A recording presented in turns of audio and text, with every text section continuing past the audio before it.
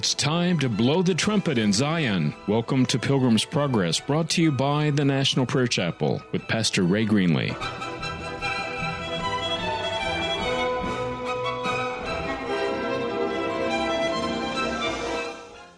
Today's welcome and sermon are pre-recorded. Welcome to the heart of Jesus.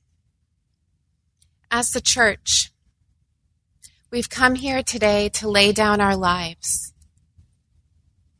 for the King. And Jesus comes, he comes to meet with us as well. Because he loves you. He loves his church.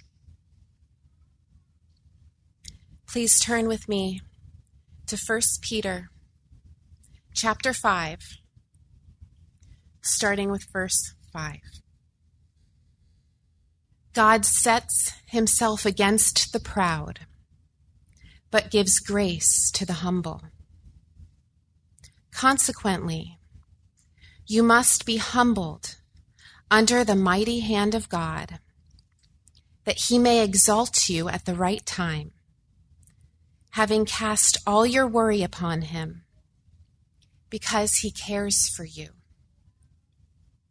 Having cast literally means the once-for-all act of throwing all of life's worries upon Jesus.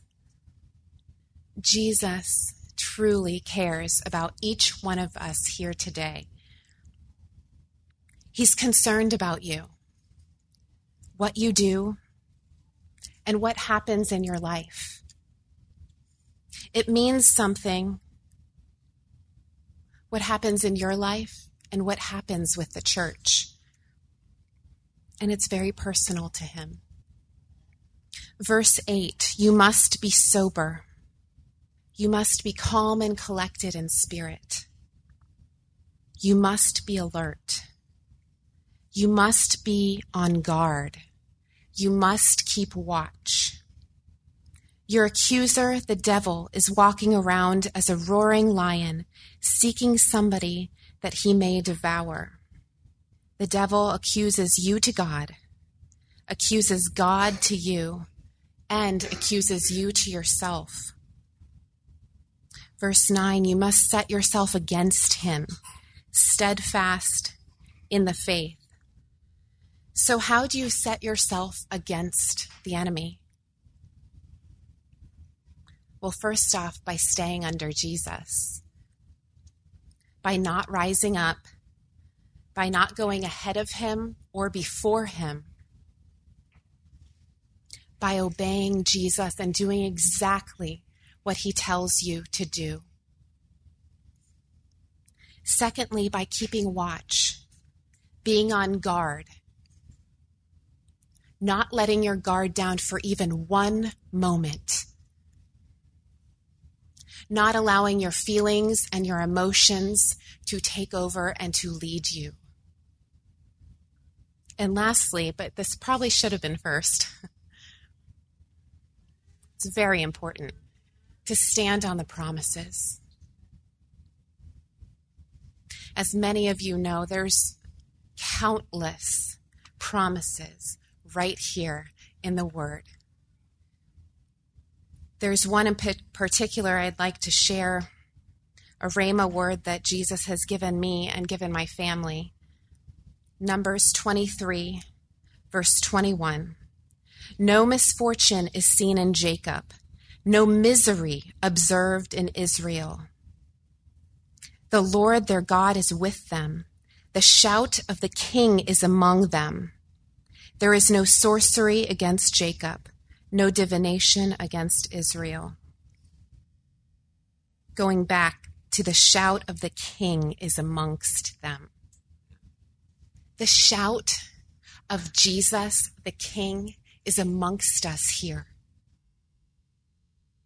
There is no misery as we stay under Jesus. Where the King is, the one true King,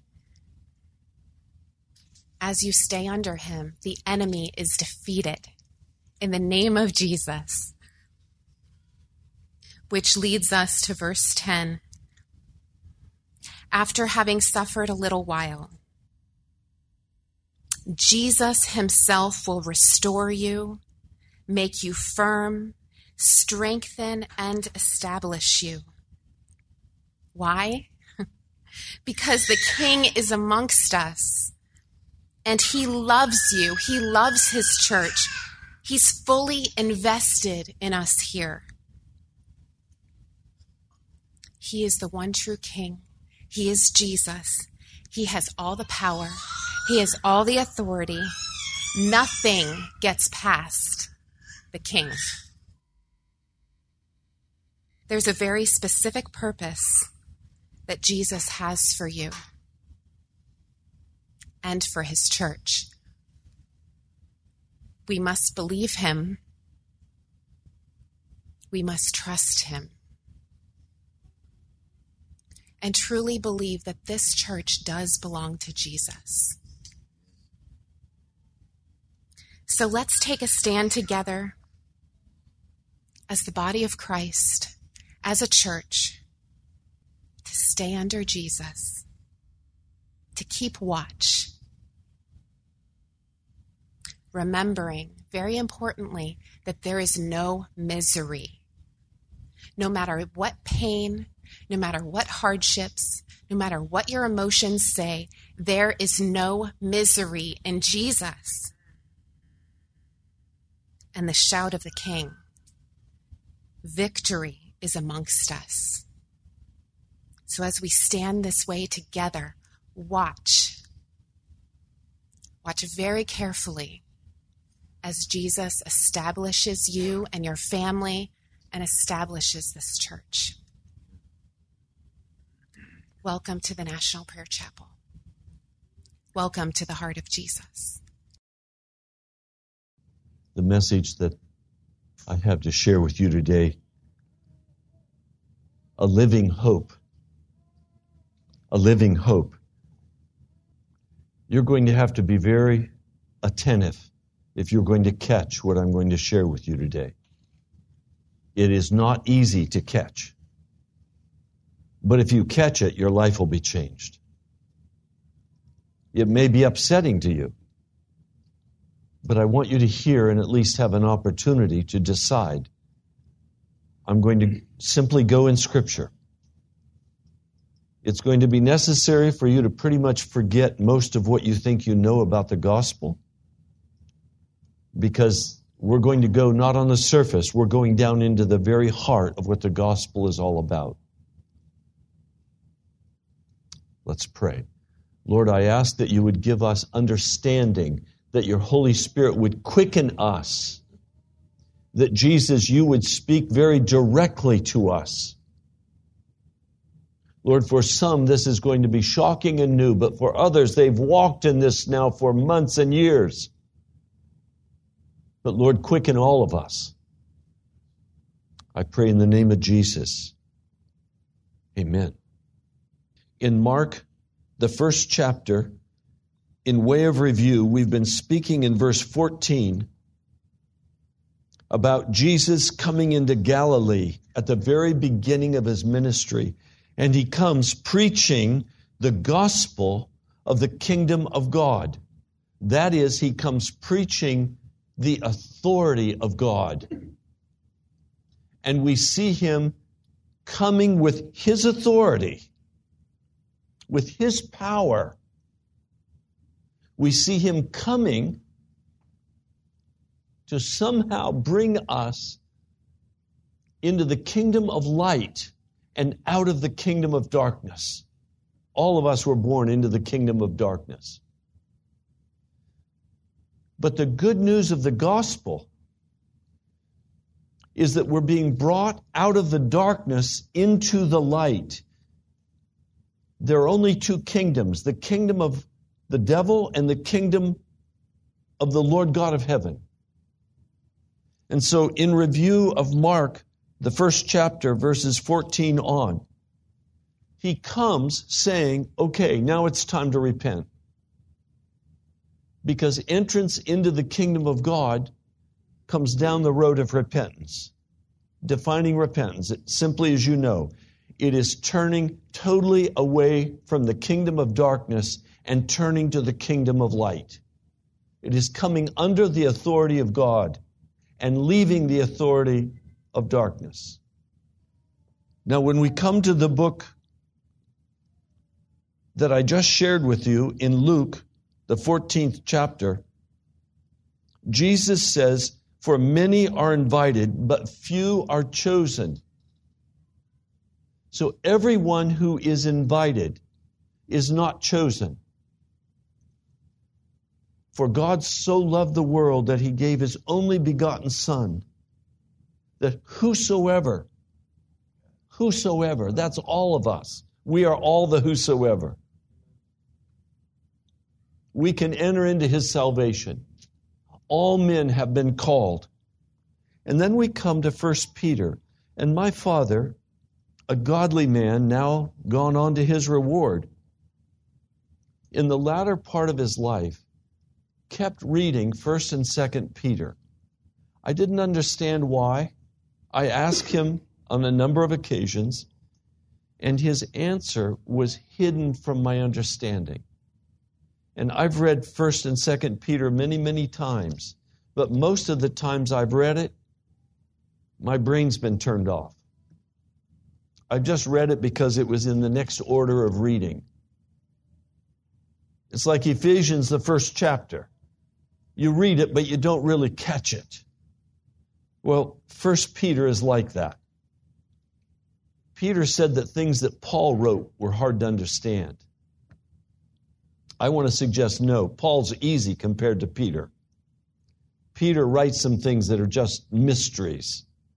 Today, I want to unpack the first part of the first chapter of the book of 1 Peter. I'm going to continue through 1 and 2 Peter in the coming weeks. This will be our summer content at the National Prayer Chapel.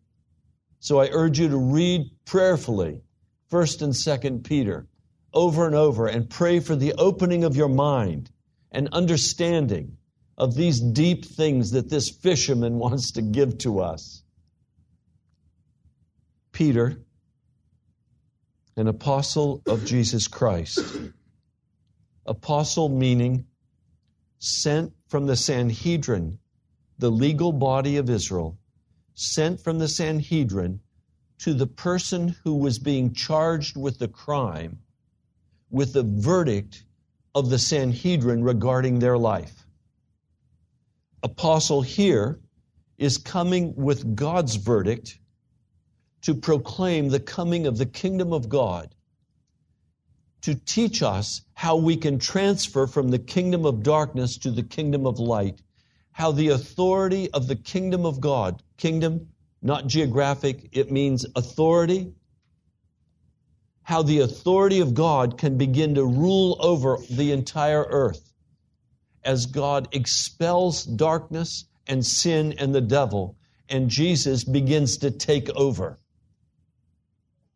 Peter, an apostle of Jesus Christ, to the elect sojourners. Elect is a very simple word, but vastly misunderstood today in the body of Christ. Elect simply means chosen.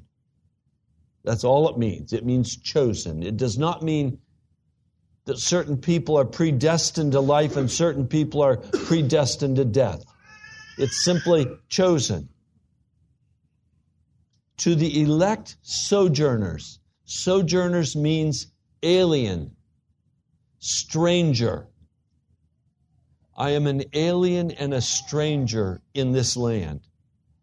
I have American citizenship, but I'm still an alien and a stranger because my home is going to be located on the flattened out Mount of Olives, where the great city of God comes down out of heaven. When I told a Jewish guide in Jerusalem that was going to be my home, he almost lost it. He laughed. Until I said, wait until you see what Jesus does to Mount of Olives. To the elect, sojourners, strangers, aliens. And then he begins to name the countries. And this includes a large geographic area. According to a foreknowledge of God. Foreknowledge? God does not have foreknowledge.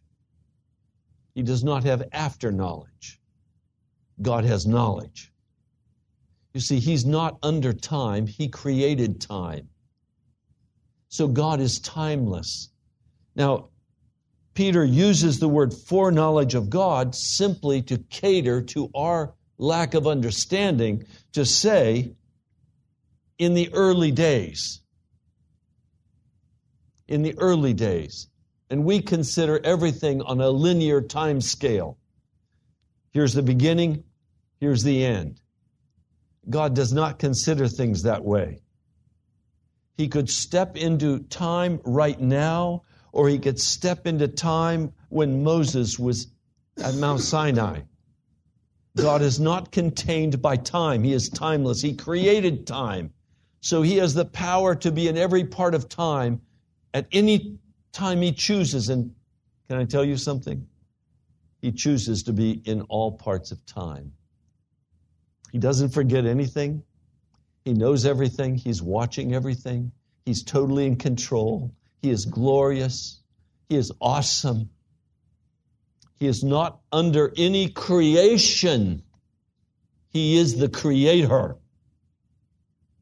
Now, I don't know what that does to your heart, but I tell you what, that causes me to rejoice. Now, part of what I had to do as I read and reread and read and reread,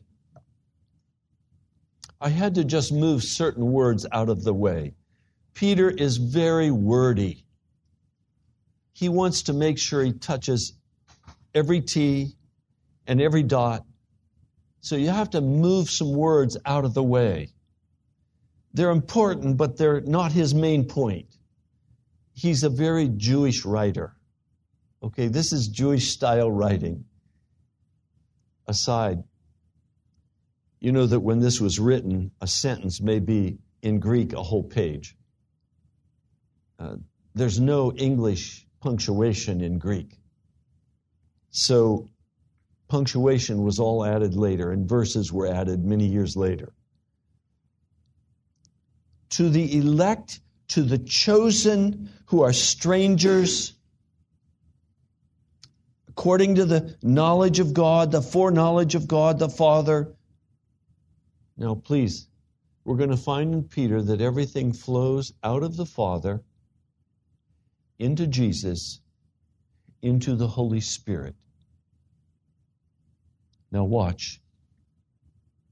According to the foreknowledge of God the Father in holiness by means of the Spirit unto obedience and sprinkling of the blood of Jesus Christ. Now let's just look at the reality of what he's saying. He's saying the elect, the chosen,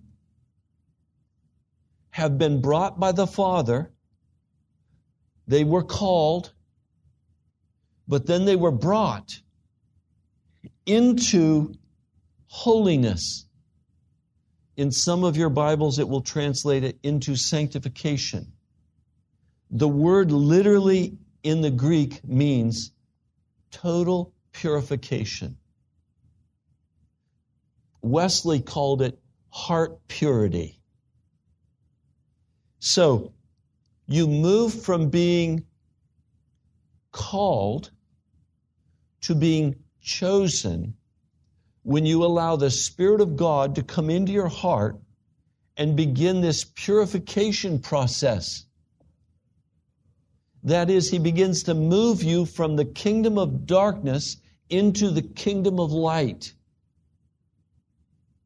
And as you allow that process to begin to go forward in your heart, and He's going to describe for us what that process is. It's not American. It's not what we would choose as Americans. And we have to disavow ourselves of our first world status and recognize we all come from a fifth world status. In the kingdom of darkness, sinners. And you know what? Our cell phones, they don't make us righteous.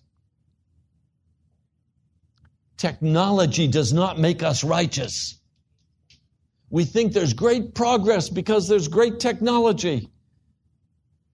Technology comes from the tree of the knowledge of good and evil. It can be very good, but it can also be very evil.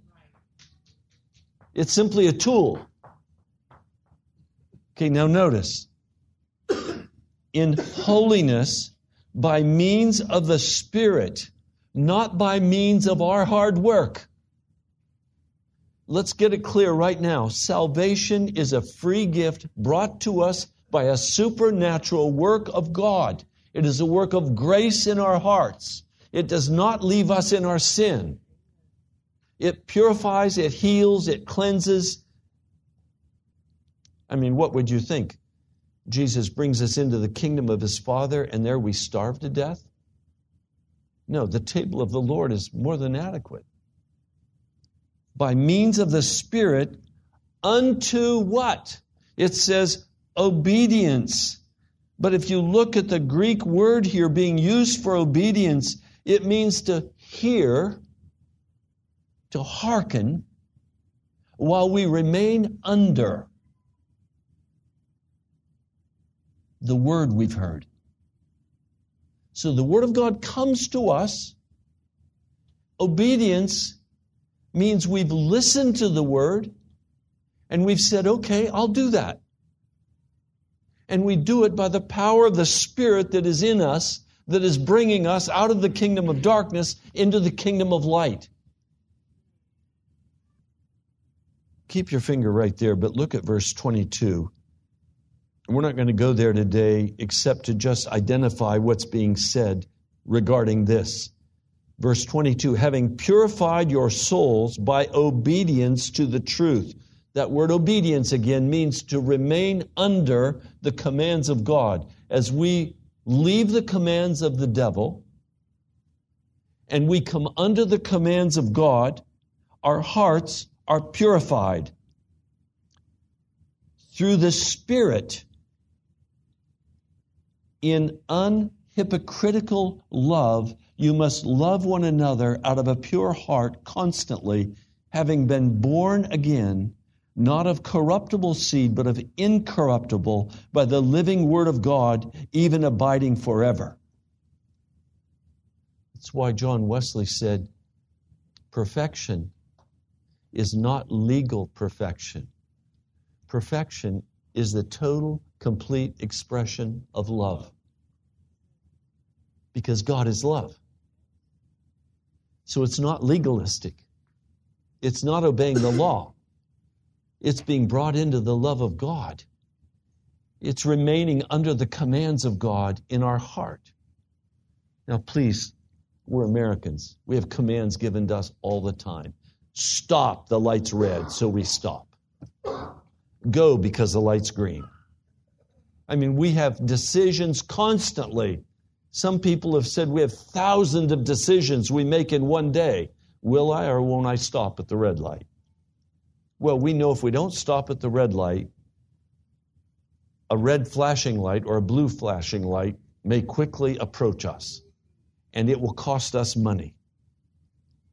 Well, in the spirit realm, we have to decide, are we going to listen to the Spirit as He empowers us? Those who are the elect are those who have obeyed or remained under the direction of the Holy Spirit and have done what He asked them to do. And the sprinkling of the blood of Jesus Christ. The sprinkling is used for cleansing. So here we have a twofold work.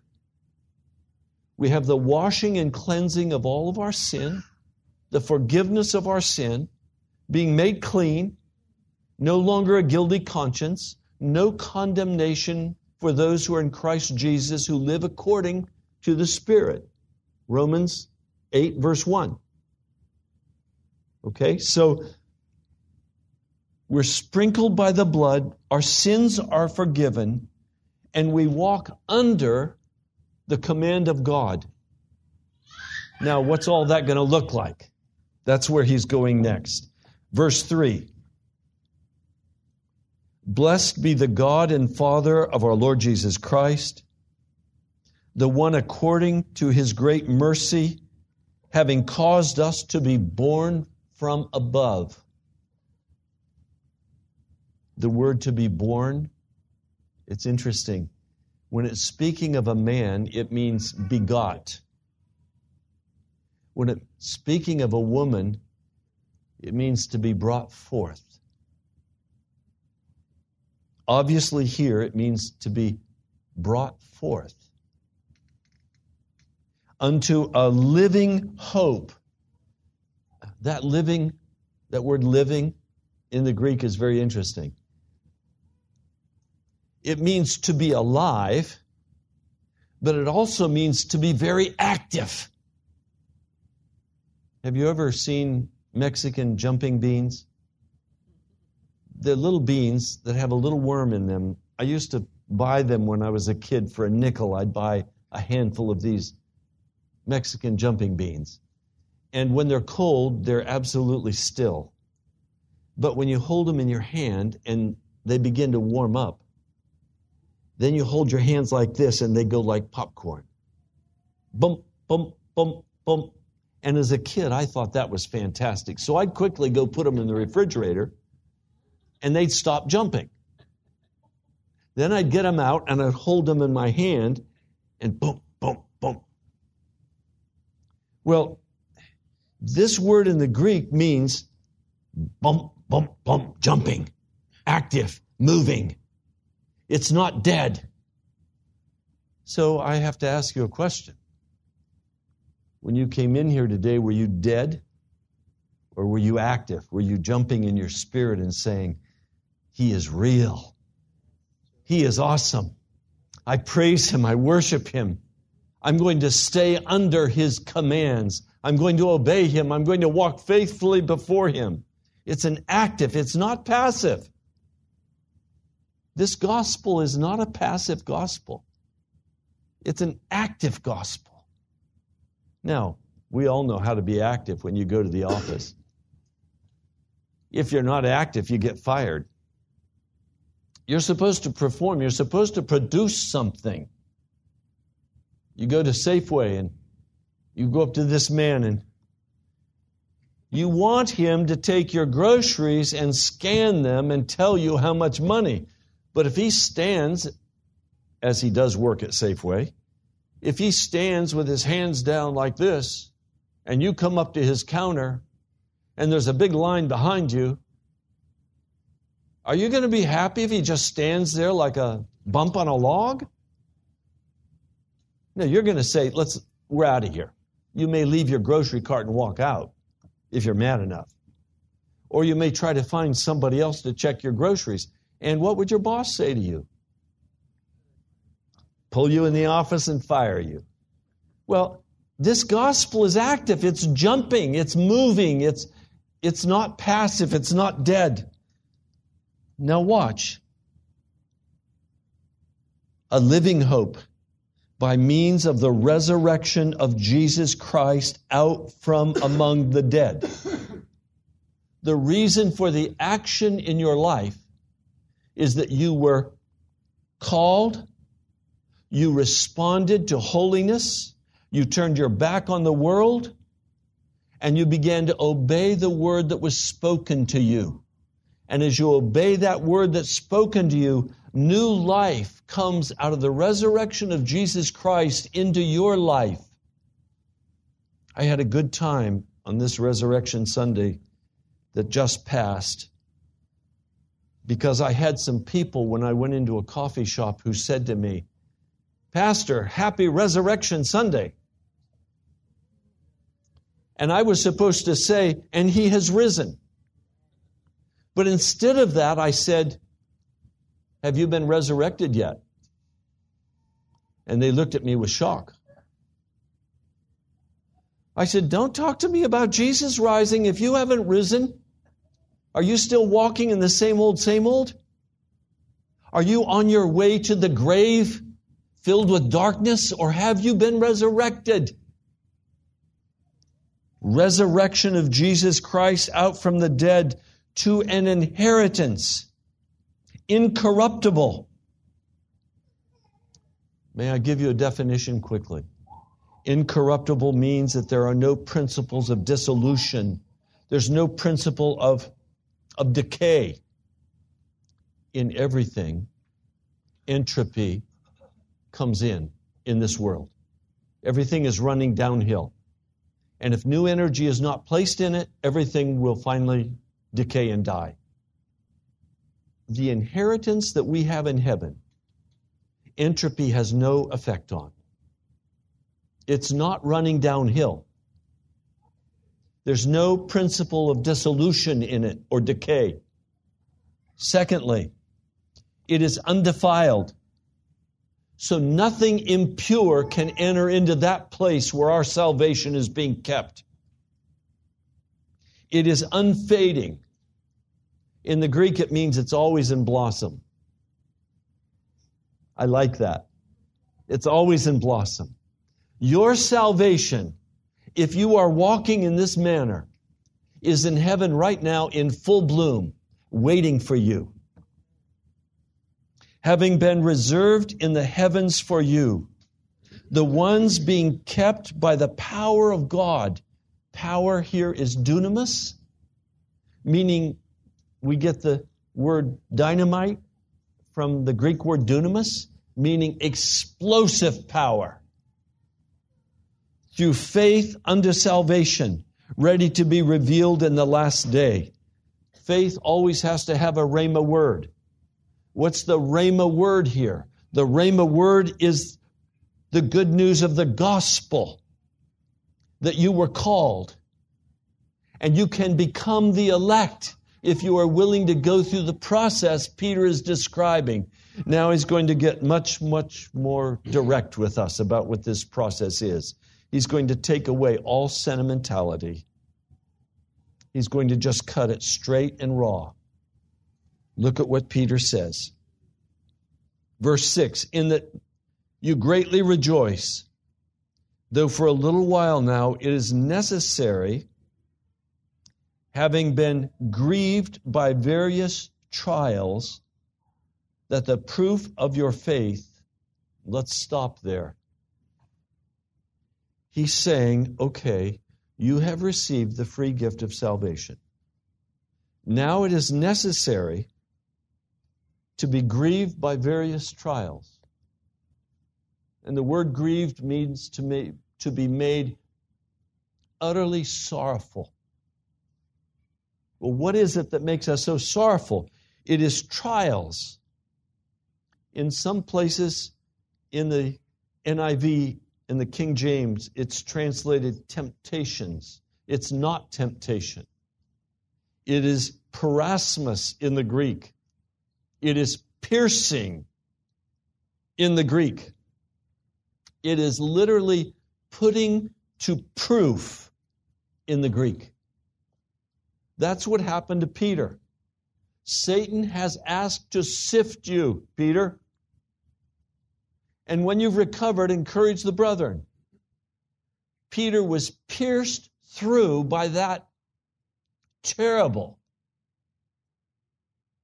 turning away from Jesus and denying him. He was grieved. He went out and wept. Why? Because it was proven that his faith was not sufficient and he would turn away from Jesus. But Peter said, I'll never deny Jesus. Though I die, I will not turn away from you. He said, no, Peter, before the cock crows twice, you'll deny me. We don't know what we're made of until these trials come, these piercings come, and they come in order to show us clearly our spiritual condition before God so that we have an opportunity to repent and to be under in obedience, to hearken to the word of the Holy Spirit as He addresses us. And we are grieved by this process But there is no process that God knows to prepare us for heaven other than putting us through the parasmus, allowing the devil, and what's going to drive the devil crazier than he is, when he gets to the end of time and he sees how God used his wickedness to bring about his glory in the saints, that's going to just push him over the edge. God is using these trials to demonstrate whether or not we truly believe what he has given to us. He continues, your faith, more precious than perishing gold, yet tested by fire. That word tested in the Greek, trustworthy. Tested to determine whether or not you are trustworthy. You have been called. You have now become a part of the process of becoming the elect of God. The elect of God can expect to have piercings, trials that are going to demonstrate the true condition of our hearts. And the question is, will we come under the graceful, loving wing of Jesus so that our entire confidence will be based in Jesus alone and in the presence and power of the Holy Spirit in our lives? He is here to separate us utterly and completely from the kingdom of darkness and to bring us totally and fully into the kingdom of light, for he loves us. Let me just stop a moment and ask you a question. Have the testings and trials made you bitter, or have they made you better? Those are our choices. I remember my mother. She was always lively in her actions, but finally she was bedridden and she couldn't move around anymore. And I went in to see her in the nursing home, and she was grumbling. She was mad. She was mad at the staff. She was mad at me. Didn't matter that I just brought her favorite salmon dinner. She was mad. And I said, Mom, I love you. But can I be real honest with you?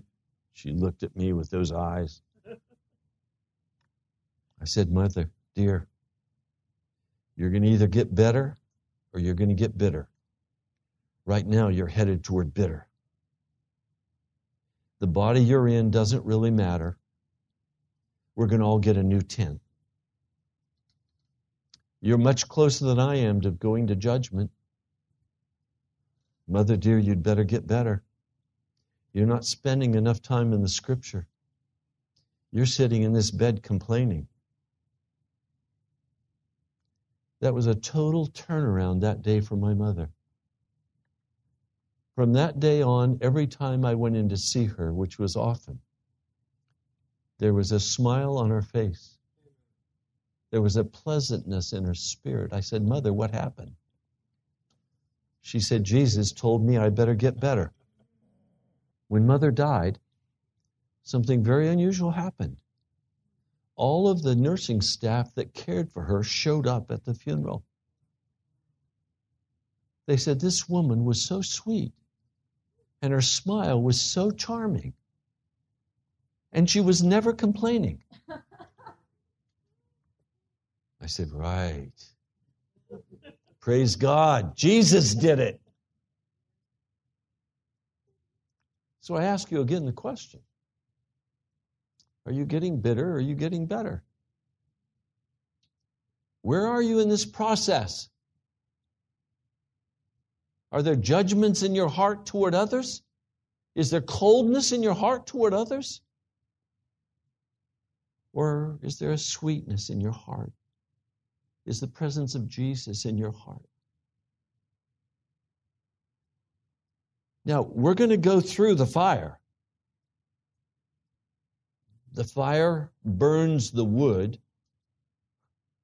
but absolutely perfects that clay and fires it into a piece of artistic beauty as the designer intended. But could I tell you, having worked with clay, sometimes the clay just cracks. And at that point, the clay's thrown away. It can't be redeemed once it's been in the fire. Then it's just patching, and God doesn't do patching. He just gives us a new heart. So today, if you need a new heart, just ask Him for the new heart. He's not going to patch your old heart. Jesus is very much into new. He doesn't serve leftovers. He doesn't serve leftovers. He wants to make us new. And He's going to put us through the fire. I mean, I think it's time to have truth in advertising. This walk with Jesus is not a cakewalk. It's serious. It's real. And if you continue to go to the drunkenness, you continue to go to the lying, you continue going to the theft, you continue going to the cursing or the pornography, or you continue going to bitterness and anger and hard-heartedness, I don't care what the sin is, Jesus considers all sin the same. Selfishness, self-centeredness, whatever the Holy Spirit's been talking to you about your sin, if there is any such in you. Now, what are you going to do with Jesus? Will you be one of the called, but who is not ever one of the elect? Or will you go through the process that the Holy Spirit wants to walk you through? It's a decision. It's a cold-blooded, intellectual, heart decision. Am I going for the tree of the knowledge of good and evil, or am I going for the tree of life? If you're going for the tree of life, Peter says you're going to have piercings. And there's going to have to be a demonstration proving your faith in Jesus Christ. And that proving may not happen in a week or a month or 6 months. I've been on this journey for so many years, constantly being tested and passing and failing and passing and failing. You know what? I've gotten tired of failing. I fail every time I become self-willed and judgmental and angry. It's not fair what's happening to me. What? Really? What's happening to you is just part of life. Tested by fire, that He may be found unto praise and honor and glory at the revelation of Jesus Christ. We've got to have the long view of this deal. This is not just a Sunday deal. This is every day, every moment. Who do you belong to? Are you allowing the Spirit of God to rule in your heart and in your life? And do you have a testimony of His beauty and His glory? Do you have a testimony of His graciousness to you? He says, whom not having seen, you love. There's a reason why Jesus doesn't show up, I think.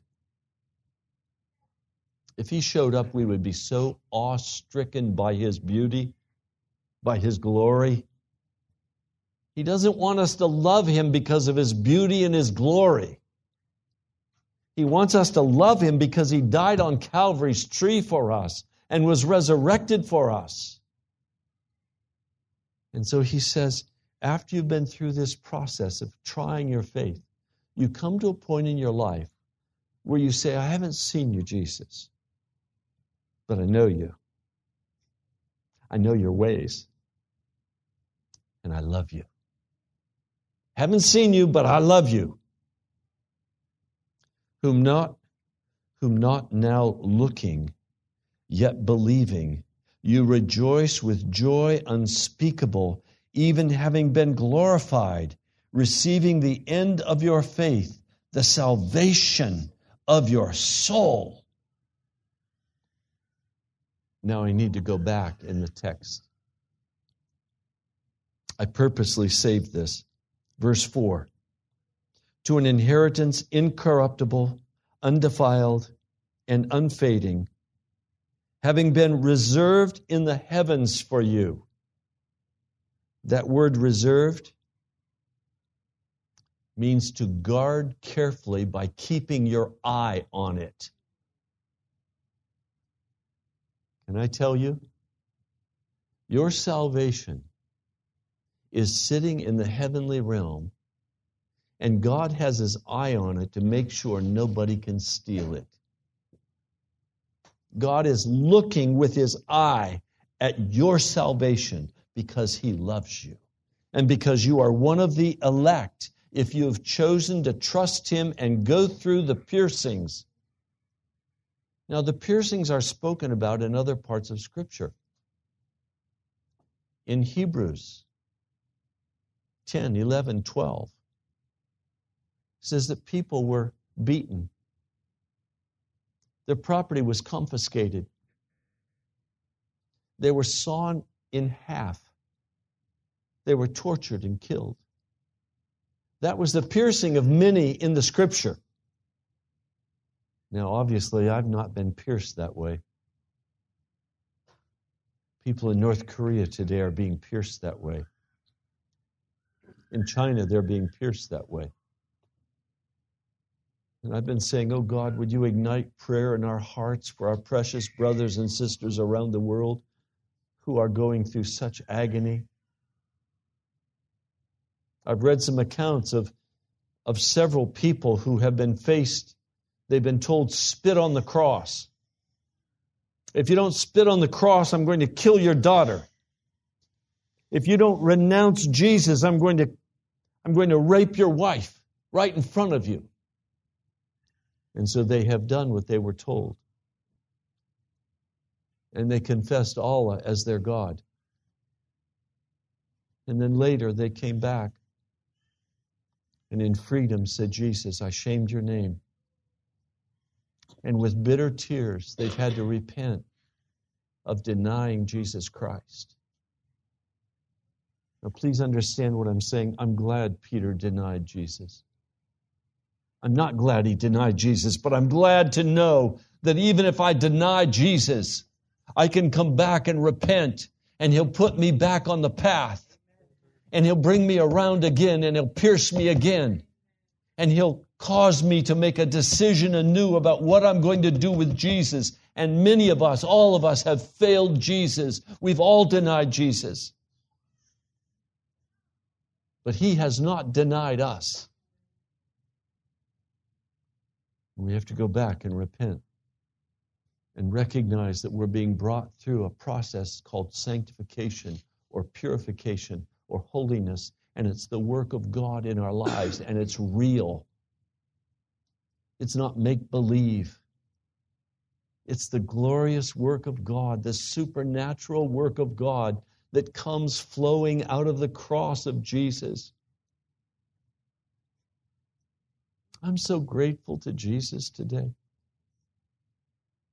I'm so grateful that as the piercings come in my life, the trials come in my life, I know what they are. They're the testings to determine the quality of my soul and what I have or have not allowed Jesus to accomplish in me yet.